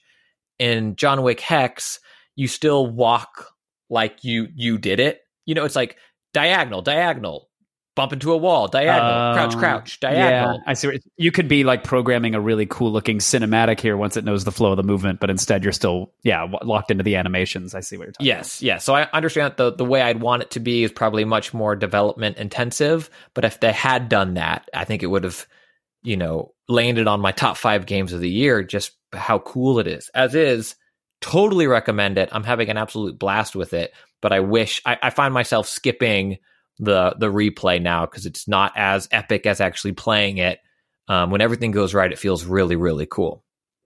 It's John Wick Hex. John Wick Hex. What a cool use of that IP. Yes. What a really interesting cool use of the license. Because it seems like, it would have been obvious to go with the first-person shooters John Wick game. Yes, like make a game like Black or whatever that was that PS2, PS3 game. But yeah, it's really, really cool. And the art style works really well for the style of game it is. And the soundtrack is great. It's awesome. I'm seeing right now, it looks like it's an Epic Game Store PC exclusive. It is. I think yes. I was just going to ask if the control scheme, do you think, could it lend itself to console controls? Because this is the game I would want on an airplane with my Switch, but I also don't know if it'd be fun to actually manipulate the character and make these choices that you're talking about with the Joy-Con. I think it would 100% work well on consoles. I don't think it would work well on Switch and handheld mode just because of the amount of text that is on screen. Because, for instance, when I'm deciding to what to do to an enemy, I mouse over to them and click on them, and it will show me like brawl, punch, shove, throw gun, shoot, roll. Like it gives you kind of all the options on screen. And I think in handheld mode, it would get too messy. Like there's times where there's like 5 enemies on screen, and I can have commands up for all of them. My fear would be that doing that on the Switch's screen would be a nightmare. But control-wise, 100% I could see how this could work with a controller. Very cool. Well, before we get to what I've been playing, we do need to thank our second sponsor, which is Quip. I love my Quip. We're a 3 Quip household at this point. We just got our 3rd Quip, which is a toothbrush. It seems weird to be excited about a toothbrush, but I'm not exaggerating when I say I genuinely love this toothbrush. I've never loved a toothbrush before. But why? Because Quip actually makes me a more hygienic, a better person. It takes things off of my plate. It makes it easier for me to do the right thing. Why? Because Quip handles it. It pulses. It's an electric toothbrush with these wonderful sensitive sonic vibrations, perfect for sensitive gums, but also the exact kind of thing that dentists would recommend. They also recommend you brush for 2 minutes, which over the course of my life, I have to admit, I rarely brush for 2 minutes straight. Not anymore, because Quip now pulses every 30 seconds to let me know 30 seconds have passed, and after 2 minutes, it turns itself off. So now I always brush for 2 minutes. I break up my mouth into little sections, and every 30 seconds when it pulses, I go to the next section. I don't have to think about it. It handles that for me. I can let my mind wander. Even better than that, I've just started getting my Quip subscription, which gives you new bristle heads, new brush, and a little package of toothpaste and a little battery with awesome little easy to follow instructions of how to replace everything, keep everything clean. So simple, so easy, so cool. I don't have to think about, I got to go get some more toothpaste. Oh, this brush is really getting old. I really should get one. I never remember to get one. So I'm brushing with a toothbrush that's got ineffective bristles because I've been doing it for years instead of months like I'm supposed to. Every 3 months, I get a new Quip brush head, swap it out easy as can be. This thing is stylish and cool. I genuinely love my Quip. I got one for my wife. I got one for my son. I got one for myself. We have 3 Quips in this house. And no more Quips, I say. Hashtag humble brag. I love it. So you should get in on this as well. I'm sure 90% of us don't brush as long as we're supposed to. Some people brush too hard. Some electric toothbrushes are too abrasive. Get rid of all that. Get on the Quip train like I am. Quip starts at just $25. And you get your first refill free when you go to getquip.com/DLC. It's a simple way to support our show and start brushing better. But you got to go to getquip.com/DLC to get your first refill free. Go right now to getquip.com/DLC. That's getquip.com/DLC. You'll dig it. All right. The game that both Christian and I have been playing is a game I've actually been looking forward to since it debuted, I think, at an E3 at some point as a PlayStation 4 exclusive. It's called Concrete Genie. And it is a quintessential independent style game where it's a beautiful art direction. I mean, the art direction of Concrete Genie, I think, really is what you should play this game for. It is a gorgeous game. Beautiful. Unlike anything I think I've ever played visually. It just carves out its own little niche of look and feel. It looks how I wish Telltale games looked, if that makes sense. Oh, that's interesting. Where it's like kind of got this, very stylized look to things, but just such a gorgeous, gorgeous game. I think it's one of the best looking games I've played all year. It's beautiful, but it's not like beautiful because it's so realistic or so pushing so many polygons. It's the art direction. The characters are very simplistic. They look almost like those old Rankin and Bass puppets. Like the way their mouths move. I can imagine them saying a dentist. It's like the same kind of way the mouths are animated. And it's a story of a young sort of preteen who gets bullied a lot and lives in this fantasy world that is dreary and dark. And he gets a paintbrush that allows him to sort of start painting magical creatures and magical art around and enlivening and recapturing the glory days of this location. And the paintings themselves, it's really interesting decision visually because it doesn't look like paintings. It looks more like neon, like black light, something, you'd see it when you turn on a black light. Very cool, very evocative, really beautiful. I loved that element of it. And the monsters are all sort of this where the wild things are inspired look. So I just think the game is, excuse me. I think the game is stunning to look at. And I'm glad I put some hours into it. But ultimately, the other thing I want to say too, positively about it, is that it's a game, for the most part, where you don't shoot or kill anything, which is lovely. And games I seek out games like that these days. I'm sorry. What's the game then? Well, that's the problem, honestly. If I can't pew something, I don't know what I'm supposed to do. Yeah, I mean, it is a game of wandering around places. It's sort of puzzle solving in a very simplistic sense. You're wandering around and you pull out your brush and you paint things and try to illuminate these darkened light bulbs with your neon paint. And sometimes they're hidden, sometimes they're blocked by special dark areas that require special paint. And the way you get special paint is you have to appease your little monsters that you can also find hidden around these open world levels. And then those monsters ask for you to paint specific things, and then you unlock other, items that you can paint that are in your potential palette of paints. But ultimately, nothing is very compelling. There's some like light stealth stuff too that isn't very hard. The game feels like it's made for a young audience, which I applaud as well. But I was coming to it really excited, thinking it would be something that I would enjoy. And I found myself to be pretty underwhelmed by just the moment-to-moment of it, other than how it looked. Christian, what did you think? Yeah, I agree. I think I came to the game. One, I also, as you've probably heard, I've been playing a lot of games this week, a lot of them for a few hours or several hours. I have not finished this. I've heard it's about 6 to 7 hours, so I feel like it's about the right... What'd you say? I heard that the end gets very different, and you are shooting things at the end, but I also have not gotten It's called Concrete Genie and the Uzi, Jeff. It's in the name. The Uzi.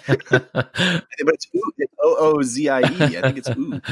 Anyway, at the end, like, gets crazy new mechanics, and you're shooting fireballs at stuff. Interesting. I have not gotten that. But I really enjoy it. I agree with you. I think the weakest part is kind of the 3D platforming and exploring and or like the painting. I read some people on Twitter saying that like they found themselves making more beautiful paintings than they needed to because just kind of you're in the moment. And I found that the game's reliance on motion control or defaulting to motion control, like really pushing that, I didn't enjoy painting that way.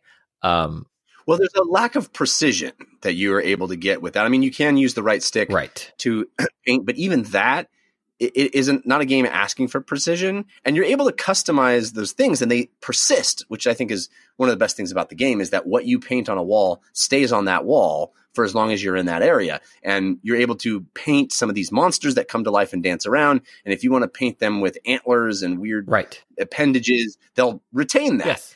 All of that is great. But yes. But you can't be very precise about how you're doing it. And you're just sort of like slapping these predetermined images in a place.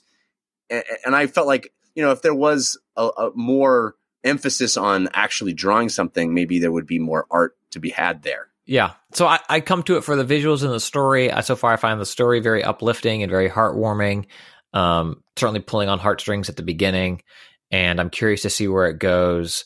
And I'm glad it exists. I think it is a beautiful game, but I don't think it's a game that the mechanics of play are the reason that you come to the table to play the game. I just don't think it was made for you and me. And I thought going in that it was made for you and me. I thought it was an indie game that was sort of made for a more adult audience, but it isn't. It really is a game about kids, for kids, it seems to me. And the challenge level and the level of interactivity is proportionate to that age level. Maybe. I know it has a VR mode. I have not tried it. I'm imagining you have not also, if that's correct. No. Yeah. I love the idea of VR like mini game. Really. Okay. I love the traverse and make art. Like, I've enjoyed that concept. I think Jet Grind Radio was the one that made me really love it. But everything that I had seen of Concrete Genie, I didn't realize until you just mentioned the motion controls. I thought for sure this was going to be the PlayStation motion wand sort of compatible. It's what do they call that thing? The motion control. Garbage. Is it the Move controller? Yes. Is that what it is? Yeah. Sorry. Yes. Yeah. I thought it would be Move compatible because I see the way the character was kind of moving his arm and it looked very ornate, but now I'm hearing it's a little kind of clunky and not very accurate. It's funny. It's throwing back to a time when people made games that supported, the gyroscope inside the controller, which was a hot minute where there's like, Lair and all these games came out. Where it's like, that's a thing. And everybody went, no, it's really not that great of a thing. And so we haven't seen that very often, but this game goes, it could be a thing again. And it's fine. It's just not. And it sounds like they brought it back to prove that it's still not really a thing. Yeah. Just so you guys know, you're not missing this one. Again, art direction on this is stupendous and worth seeing on a big, on a screen in front of you. It's not, doesn't do it justice to just look at a YouTube video or anything, but it really is a beautiful game, but it's hard for me to recommend it to, I think, adults who are looking for something a little meatier. Yeah. I'll wait and stream it in standard def on my free Stadia account. Thank you. You'll show them. All right. Well, I have Kevin here. I think we should do, if you're able to, we should do a few quick questions. What do you say? Let's do it. All right. Quick question. Quick question. Quick questions are submitted by you, the listeners, and you can do that a variety of ways, one of which is to send us an email at dlcfeedback@gmail.com with quick question as the subject. And another way is to post it in our subreddit. There's a sticky thread called Quick Questions where you can post new quick questions there, and we love getting those. The first one is from Aaron Suarez. Quick question. Are you guys serial reloaders? I don't mean constantly reloading saves. I mean firing a few shots, killing an enemy, and then reloading a gun, even though you have more than half a clip. I do it all the time, and my fiance says it doesn't matter. Kevin? It matters. Every reload matters, man. There used to not be consequences for being a serial reloader. That used to be the thing that you would scream at your friend about. Reload. You just took one shot. Get behind cover and reload. Go for it. But now, as I said, I'm a little addicted to the Apex Legends. I am not a credit to my team because I shoot one bolt out of my Peacekeeper, the shotgun in the game, and then I immediately turtle and reload. I disengage from fights for it. My playstyle is worse for having played around this weird habit that I picked up ages and ages and ages ago when it didn't seem to matter as much in some online games, or it was encouraged in certain games. So it matters. I'm a serial reloader, and now I have another thing that I need a support group for. Hooray. I didn't know that before we started recording, and now I'm still a flawed human, even more. Yeah, my name's Jeff Kanata, and I too am a serial reloader. You are? You mash the X? Oh my goodness, yes. 2 shots, reload.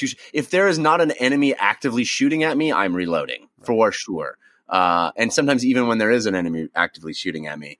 The worst thing in the world is shooting to the end of a clip and then that moment where your gun doesn't go and you wanted it to go and you're reloading. You're like, I'm out here with my butt in the wind and everyone sees me.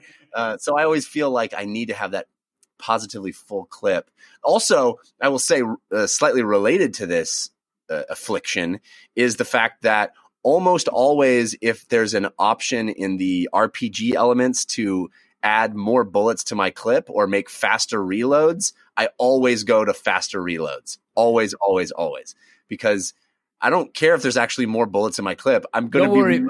Baby, we're never going to see the bottom of this clip. Don't worry about it. You're never going to hear the ping noise of this one. I just want it faster when I invariably push that button more times than I need to. I think it was Day of Defeat, well, or even Call of Duty. Anyone that is it the M1 Garand? I'm sorry, I probably offended somebody who served, but there was a gun that you had to finish the clip before you would reload, and it was popular in like World War One. Am I crazy? It would make that in Day of Defeat specifically, it'd make the ping noise. And my reload habit is so bad that I would take one actual shot at the enemy and then be like, well, I got to look up at the skybox and empty this entire clip into the sky so that I can reload instead of engaging the enemy with it. So I'd turn around and pop, pop, pop.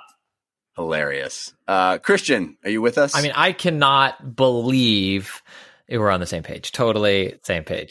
And I feel like games still some games reward it. Gears 5, like you need a full clip to take down the smallest of enemies. So they reward active reloading. They literally call it active reloading, right? Like if you're not shooting, you're reloading. And then I like games. I'm sorry for mentioning it every episode, but something like Control that takes reloading completely out of your hands, where your bullets come back, at the rate they come back at. And the way you balance that is you use your powers instead of shooting from your gun. So I like games that do something interesting with that. But yes, if I have an opportunity to reload, you better believe I am reloading. Spoiler alert for John Wick Hex, especially in the early missions before you can kind of plan a little bit your loadout. But that game is really built around picking up clips from people you take down. And I'm so used to just like hoard all the clips that I kept picking up every clip thinking like I have all the bullets now. And then realizing like, why do I only have 4? Why am I out of shots? Well, because you only have one gun. And when you pick up a clip, you're putting that clip in your gun. So I'd have a gun that I only shot twice. So let's just say 10 bullets. I had 8 bullets left. Then I'd pick up an enemy's clip that only had 4 bullets in it. But because I needed to reload, I would like take my 8 bullet clip out, throw it away, pick up 4 and be like, yeah, now I'm ready. This trade-off is fair. Yeah, I always imagine that in real life. Like if there was a guy who was, this soldier on the battlefield running and he shoots twice and then pulls out the clip and just throws it and puts a fresh one in. By the end of John Wick, you're actually just throwing the guns at enemies. You're just picking them off the bodies and whipping the entire pistol. You joke, but yes. All right. Quick question number 2. This one comes from Rob. He says, quick question. How do you feel about the recent trend of celebrities showing up in video games? For example, Keanu Reeves in Cyberpunk 2077, John Bernthal in Ghost Recon Breakpoint. For some reason, I find this to be really distracting in video games, and I can't quite pinpoint why. Jeff Keighley in Kojima's weird baby game. Everyone in that game, the celebrity simulator. Yeah. What do you feel, Kevin? Are you down for some more Keighley in your games? I'm like, I don't. It's like, what do I feel? And I'm like, I'm pretty numb to the world these days, fellas. And this, maybe my soul is a little too calloused, but like, I don't really feel about this. I think it's great. I mean, where do I have a problem with this? I hate seeing junket interviews where a celebrity who clearly has never played a game or genuinely doesn't care about it at all. When they say, "Oh yeah, I love doing I did the Atari, I did the Digi voice for the thing, and it's great. My kids love it." Like they're taking a role from someone who might otherwise be really excited to be in that property and be a part of that. But I feel like that was like, I cut my teeth in this industry working for a video game news show back at like G4 Tech. Well, it was G4 TV at the time before they destroyed Tech TV and merged the name. But I cut my teeth working at a game company, and the first package that I cut was Jason Rubin saying that celebrities in video games are a problem, essentially, or at least the way the game industry was treating them was a problem. He said the fact that Tara Reid is invited to a game premiere and the coders and the guys who make the art aren't allowed there, that's an issue. So the whole celebs in games and what does that mean thing? Yes, it's a multifaceted thing, but I think over time, I feel like the celebrities that do gravitate towards that and the games that put them in there, you have to be passionate about the project, right? What was the last one? I'm trying to think of the last one where a celeb slapped their name on it, and it was just that cash grabby. I'm sure it's out there. I just don't know. I mean, there's a Kevin Spacey Call of Duty that I have a feeling. I don't know. Maybe Kevin Spacey supposedly was a gamer, but I don't know. But yeah, it's another one I remember. There's a few others.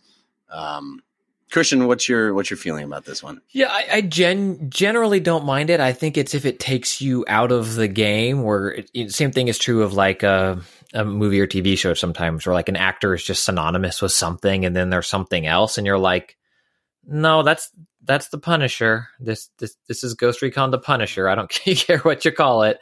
So sometimes seeing someone, especially where other characters are like create a play, like every character looks very samey, or all the thugs have ski masks on and helmets and goggles, so you don't have to render hair or face. And then all of a sudden it's like, hi, I'm Kevin Spacey. Like and it's like the most detailed render of anyone in the game, and they're in it longer than they otherwise should be because they're Kevin Spacey or whatever it is. So I feel like those moments, it's when the celebrity is overused or used to a detriment of the game, that I think is a detriment. But seeing celebrities in games and having their likeness in games and stuff like that, generally I'm all for. And I think that there are, we've all grown up playing them. So I think there are a lot of people now who are genuinely excited to be them. Like Lance Reddick is in all the things. Oh, I should say that John Wick Hex, both Winston and Reddick's character, they do their voices in the game, which is awesome. But I like that, and I like it, and I want actors to act, and if they act their role well in video game, I'm all in favor of it.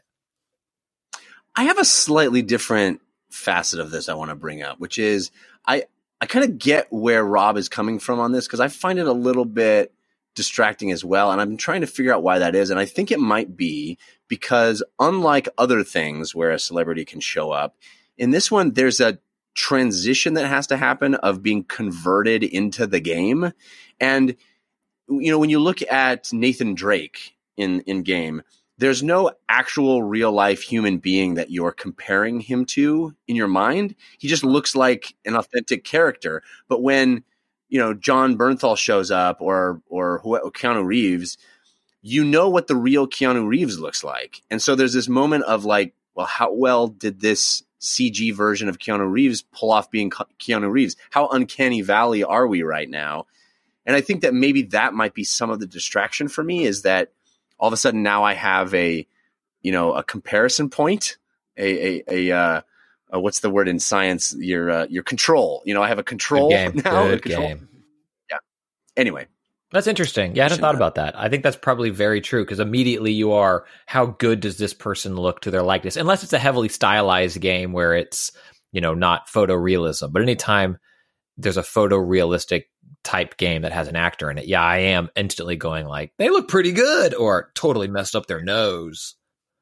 Yeah. I mean, what about something like Beyond Two Souls, where a large portion of the game is hung on the fact that it was Ellen Page. Hey, we have a celeb fronting this. Did that get in the way of your enjoyment of the game, or did that?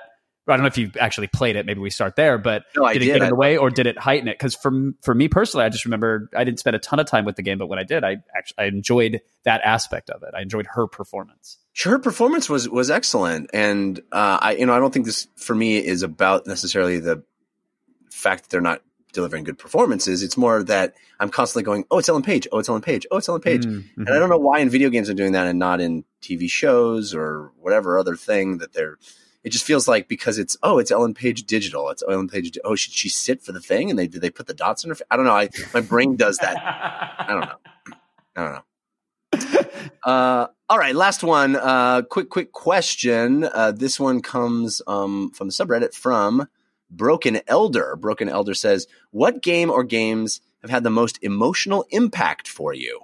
Says, I love games that take me right to the place of feeling with what characters are feeling. My answers are Telltale's Walking Dead first season, Life is Strange, and Brothers: A Tale of Two Sons.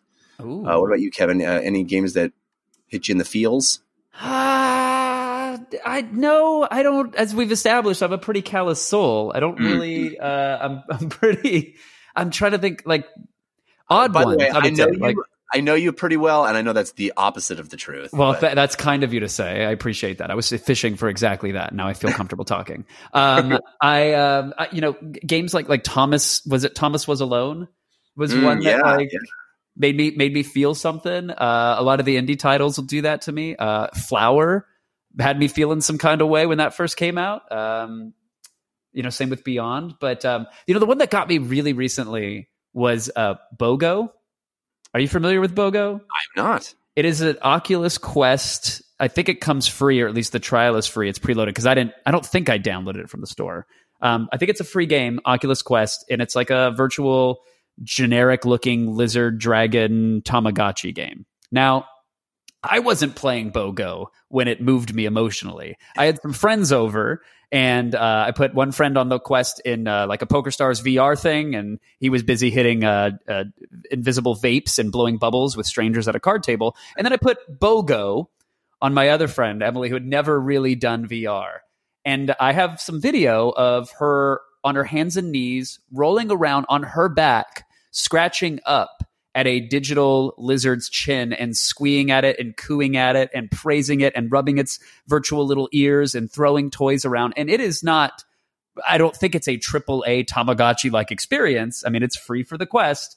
Yet, while she's doing this, my dog is on the floor next to her, also on his back, pawing at the air, saying, hey, give me attention. I'm a real living, breathing thing that wants some pets right now. And she, for a solid 15 minutes, of what I would think is like a 3-minute experience, was connecting with this virtual creature and praising it and trying to play chase with it and feed it virtual apples. And like, look, not to diminish all the great storytelling in games, because I'm going to this moment as one that hit me emotionally, but it was the first time I had really looked at interactive entertainment in a long while and thought, oh, we do not know how crazy and exciting and potentially dangerous and disassociative this future is going to get. It was a real amazing, impactful moment. BOGO, of all things. That's amazing. I love that. It's beautiful. Christian, how about you? Emotional game? I have 3, and I bet you'll be able to guess one of them. The Last of Us. I played that right after, or very close to when my daughter was born, and that connected with me in a way that I think maybe it wouldn't have connected as strongly had that not been the time of my life when I played it. Celeste, more recently, I think the way it handles its story and talking about mental health and depression, I think is beautiful and touching in the way it balances that with its gameplay.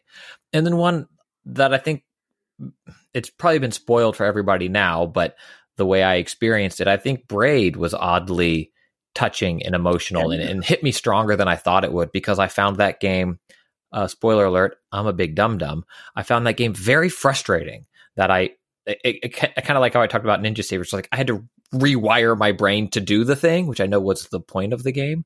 But the way it told its story through that, I thought was fascinating and has clearly left a lasting impact on me.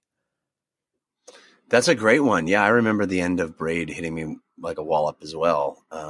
Mine is one I think is pretty obvious for people that have listened to the show, and that is What Remains of Edith Finch, which is a game that just absolutely destroyed me emotionally. There are some scenes in that I still think of. In fact, I was just at a 3-year-old's birthday party talking to, oh no, that wasn't a 3-year-old's birthday party. Anyway, a friend who also has a 3-year-old was over at my house, and we were talking about video games, and he mentioned What Remains of Edith Finch. And I was like, I think about that game every single time I push my son on the swing.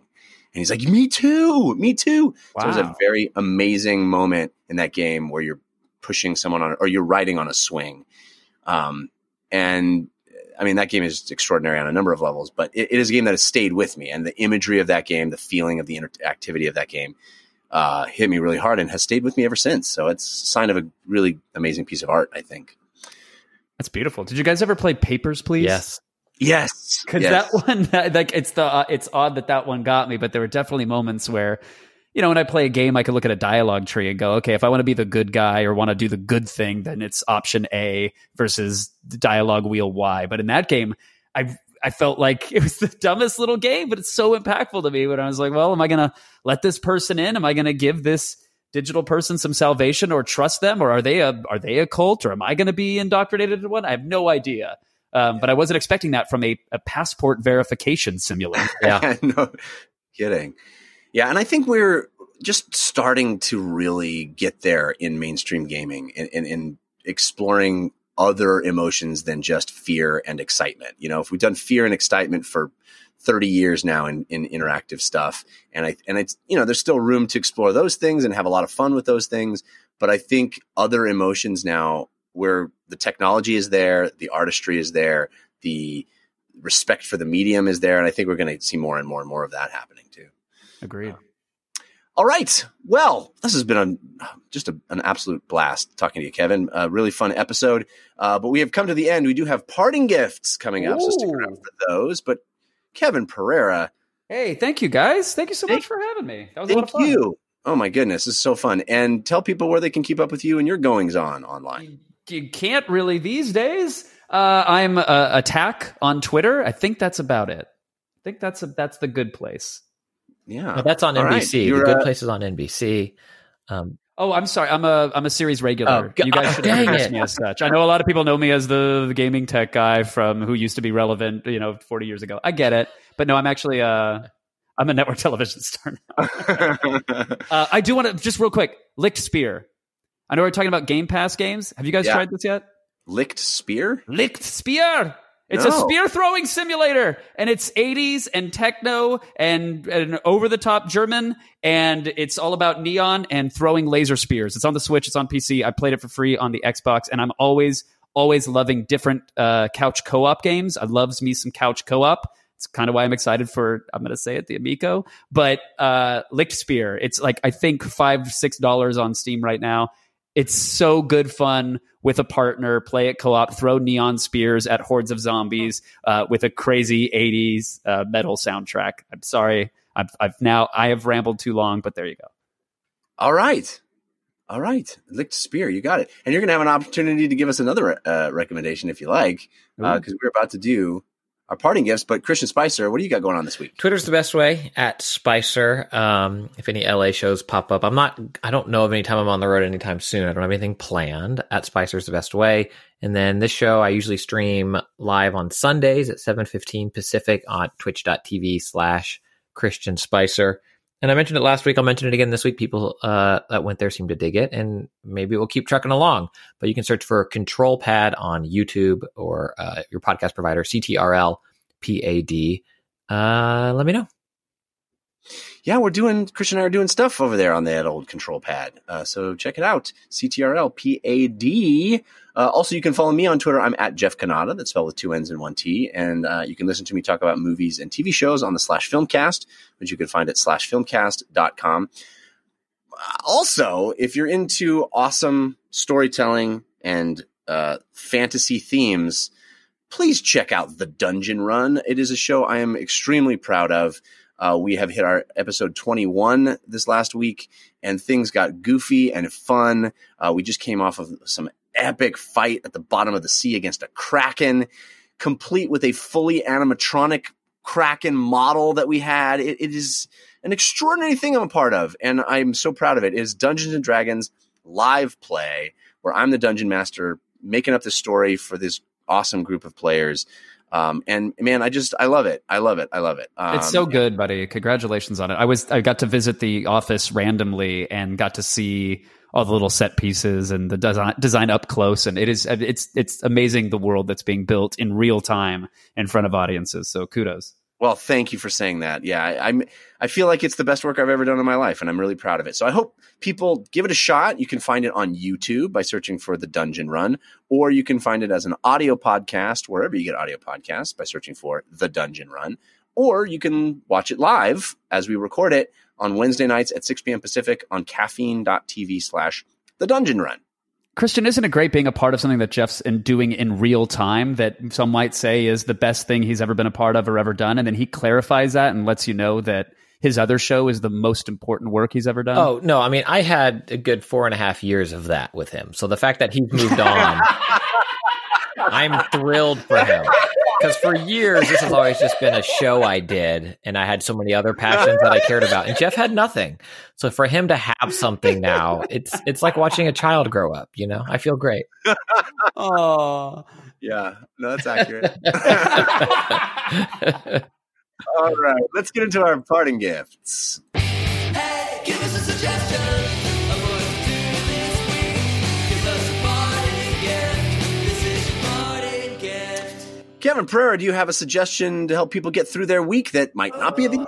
I should have prepared for this more. I looked at the Google Doc, man. I clicked the links. I knew the stories. I didn't get this far. You got Lick Spear. Lick Spear's great. I will.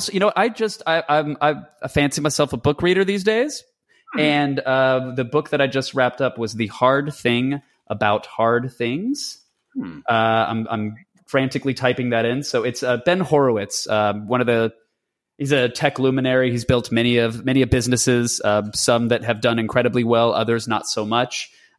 He's part of a VC firm right now, Andreessen Horowitz. So he's in the investment in the tech startup space. But the book is written from a perspective of like, oh, hey, from a manager standpoint, from a business builder standpoint, from an entrepreneur standpoint, from a human being, these are the hard things about doing those jobs that any pamphlet or self-help book or promised, PowerPoint seminar isn't going to teach you. The human connection or lack thereof sometimes with making decisions.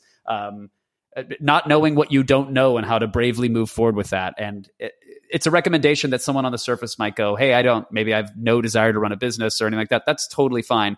I think there's tons of wonderful takeaway that is not exactly business related. You can definitely come to there's a lot of like personal insight to be found from the things that he talks about and the ways that he navigates certain issues. And if you do have a job, if you have a boss, I wish I would have had this book 10, 15 years ago so that I would have understood the perspective of those who were above me and leading me and making decisions and explaining them in a certain way or not explaining them in a certain way. It would have helped give me a lot of perspective on maybe what they were dealing with. So, wonderful, wonderful book, easy read, quick read, whether you're an entrepreneur or not. The Hard Thing About Hard Things. Awesome. Wow. That's wonderful. Christian Spicer, how about you? Parting Two. gift? One I think I mentioned kind of every time around this time of year, and it's pumpkin bread. Oh, yum, yum, yum, yum, yum, yum, yum. You can use canned pumpkin, or if you're feeling adventurous, and it's not that difficult, when you're carving your pumpkin, get some pumpkin and make some pumpkin for yourself to make some pumpkin bread. Delicious. There's so much brown sugar in it. Don't think it's healthy. It's really good. Two, that I can't believe that wasn't delivered in character, by the way. Where was That's the Spice Man on Kevin, that? like you, the Spice Man has gone corporate and is for sale. I am going to get this Walmart crowd so excited to talk about revenue as the Spice Man. The second one, and I treated it like an event because I found myself, and I'm finding myself with the video games this way a little bit too. It's like I have it in a subscription service. I'm less likely to finish it. Like Gears 5, liked it. Feel like I'm close to the end. Haven't finished it because I'm like, whatever, I have it. Right. Versus like, bought this, better play it. So I feel that way with movies as well. I say all that to say El Camino, Breaking Bad movie. I forced myself to be excited about it. I love Breaking Bad, and I wanted to like watch it the day it came out. And wife and I popped some popcorn and sat down and like went to the movies to watch it, and really enjoyed it. I would say it is phenomenal, if not necessary, as my review, but really, really well done in terms of something that show and its cast and that world, I think in terms of the tension it can create, it delivered in spades. So it's on Netflix. You already have it. Maybe you're putting off watching it, but El Camino I thought was really, really well done. I agree. I enjoyed it a lot. All right. We have a listener suggested parting gift. This comes to us from Matt Dickerson via dlcfeedback@gmail.com. Matt writes, Jeff, you were bemoaning how you're stuck in a rut with regards to your music. I have to recommend the podcast Song Exploder. Each week, the host has musicians take apart their songs piece by piece and talk about how they were made. I found this is a great way to discover new music. The podcast has many artists that I have never heard from before and spans all different genres of music. That said, there are also some very famous folks on the podcast too from time to time, like Fleetwood Mac, Arcade Fire, Weezer, REM, The Roots, Nine Inch Nails, and more. Give it a listen. It's also a shorter podcast with most episodes running from 15 to 25 minutes, so the commitment is low. You'll love it. Thanks for everything you guys do. Love the show. Thanks, Matt. I have listened to Sonic Exploder. It's a great podcast. I should revisit it. But yes, I was bemoaning the fact that I seem to have a hard time discovering new music these days. And a lot of people sent wonderful recommendations. I found 2 songs that I want to have as my parting gift this week. Neither of them are relatively new. I think they're all both old, but they're new to me. You guys probably know them because you guys are much cooler than I am. Walking on the Sun and Superman. This song, Let It Be. Have you heard of this? Premise of a great movie. No, these the first is a song from a group that I wasn't aware of called A Silent Film, and it's a song called Danny, Dakota, and the Wishing Well, and I've basically had it on repeat for like 3 days. My son loves it. He dances around to it. It's so great. Danny, Dakota, and the Wishing Well by A Silent Film. And the second song, a very different kind of song, is from Ben Howard and is a song called The Old Pine. Both of those new to me, not new songs, but man, I've just been digging those 2 tracks lately and I wanted to share them with everybody. I just added them to my playlist for tomorrow morning. Oh, Delightful. awesome. I can't Let me know wait what you to think. hear them. I'd love to. You guys ripped through that new tool yet? That Fear Inoculum? Is it good? It's fantastic. It's a new tool. Come on. Cool. It really is. It's good. If you like Tool, you'll love it. If you don't like Tool, that particular milkshake is not bringing it to the yard.